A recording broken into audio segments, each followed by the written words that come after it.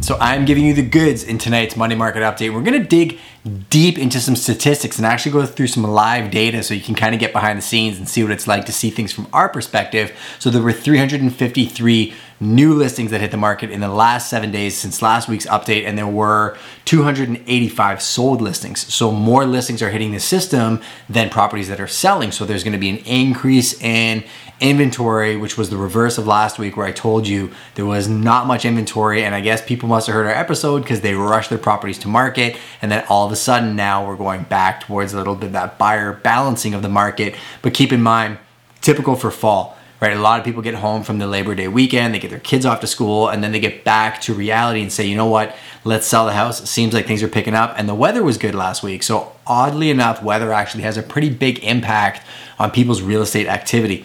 Not only that, buyers like going out during nice weather. So if you're a buyer and you're looking at properties and the weather's brutal, get out and look because there's not going to be as many buyers to compete with. Boots on the ground, we are still hearing a lot of stories and seeing a lot of our own deals that are going into multiple offers, but you have to price aggressively to get it there. So we're seeing a trend of people pricing under market value, consistently 10 or 15% under that market value to drive the buyer surge and get it above asking price. From a seller standpoint, the concern is always, I don't want to undersell my property. And we've seen the reverse where somebody that doesn't necessarily know how to manage the actual multiple offer scenario, setting dates, negotiating offers, making sure that you're transparent with agents and everything, undersell properties. Because like me and Mark covered in an episode last week, they set the offer date on a Sunday at 8 p.m. and instead of having 5 offers, they get 2. And it only goes 10,000 over ask when it should have gone 20 or 30 or 40. So keep that in mind, make sure your strategy is dialed in, but let's get into some numbers. So we'll start, all the way up at the 1.945 million range, and it actually sold for 1,775. So almost $200,000 less than the list price, 6,600 square foot home in the north end of London. It was on the market for 49 days. Not sure if this one was previously listed. I don't think so, but that's still really quick for a home in that price range. So pricing aggressively, marketing correctly, you're getting it done. Farms, I've seen farms sell in a range of prices. I've seen $15,000 to, there was one that was literally, I think, $85,000 per acre. But you got to look into the actual workable acres. So I'm saying, $15,000 to $25,000 depending on the parcel. If it's not the greatest piece of land, doesn't have the best drainage, you're in that lower end, or you are in that higher end if it is in an amazing area that everybody wants to be in.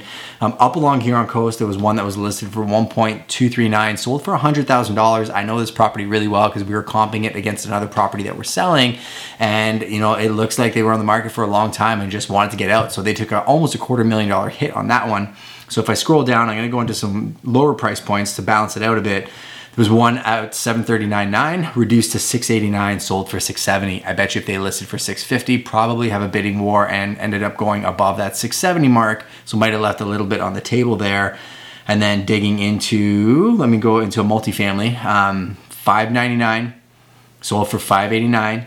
And it's one of those things that there is no multifamily. I put out a post last week. We have a ton of investors. If you own apartment buildings, triplexes, multifamilies, investment properties, and you're looking to unload them, contact us. They will take the best run possible. They are qualified buyers and they'll pay good price points for it. But a lot of stuff on the market is going very quickly. There was a 12 unit that hit the market for a Toronto agent and massively, I think, undersold that property. And I know the guy who bought it, so kudos to you for locking it up. It actually went on the market and we actually touched base right away with the Toronto agent to say, hey, we want to get through it and see this property. And he said it was already conditionally sold. So he might have done his seller a bit of a disservice, but we won't know until we see the optics of it. The next one, 524, sold for 525, 514, sold for 520, 475, 515, 499, 499, 474, 496. And I'll throw one more there at you because we're still on this page. Actually, you know what? Let me go to the lower price point for you. $199 sold for $202, $269, $250, $249, $245. I want to find a unicorn for you. And it's kind of the same thing. $309, $300, $299, $300, $324, $321. A lot of the $300 ranges were going well over asking price for the last 60 to 90 days. looks like that's balancing out a little bit. Some of those properties are being listed closer to what they're actually worth and what buyers are prepared to pay for it.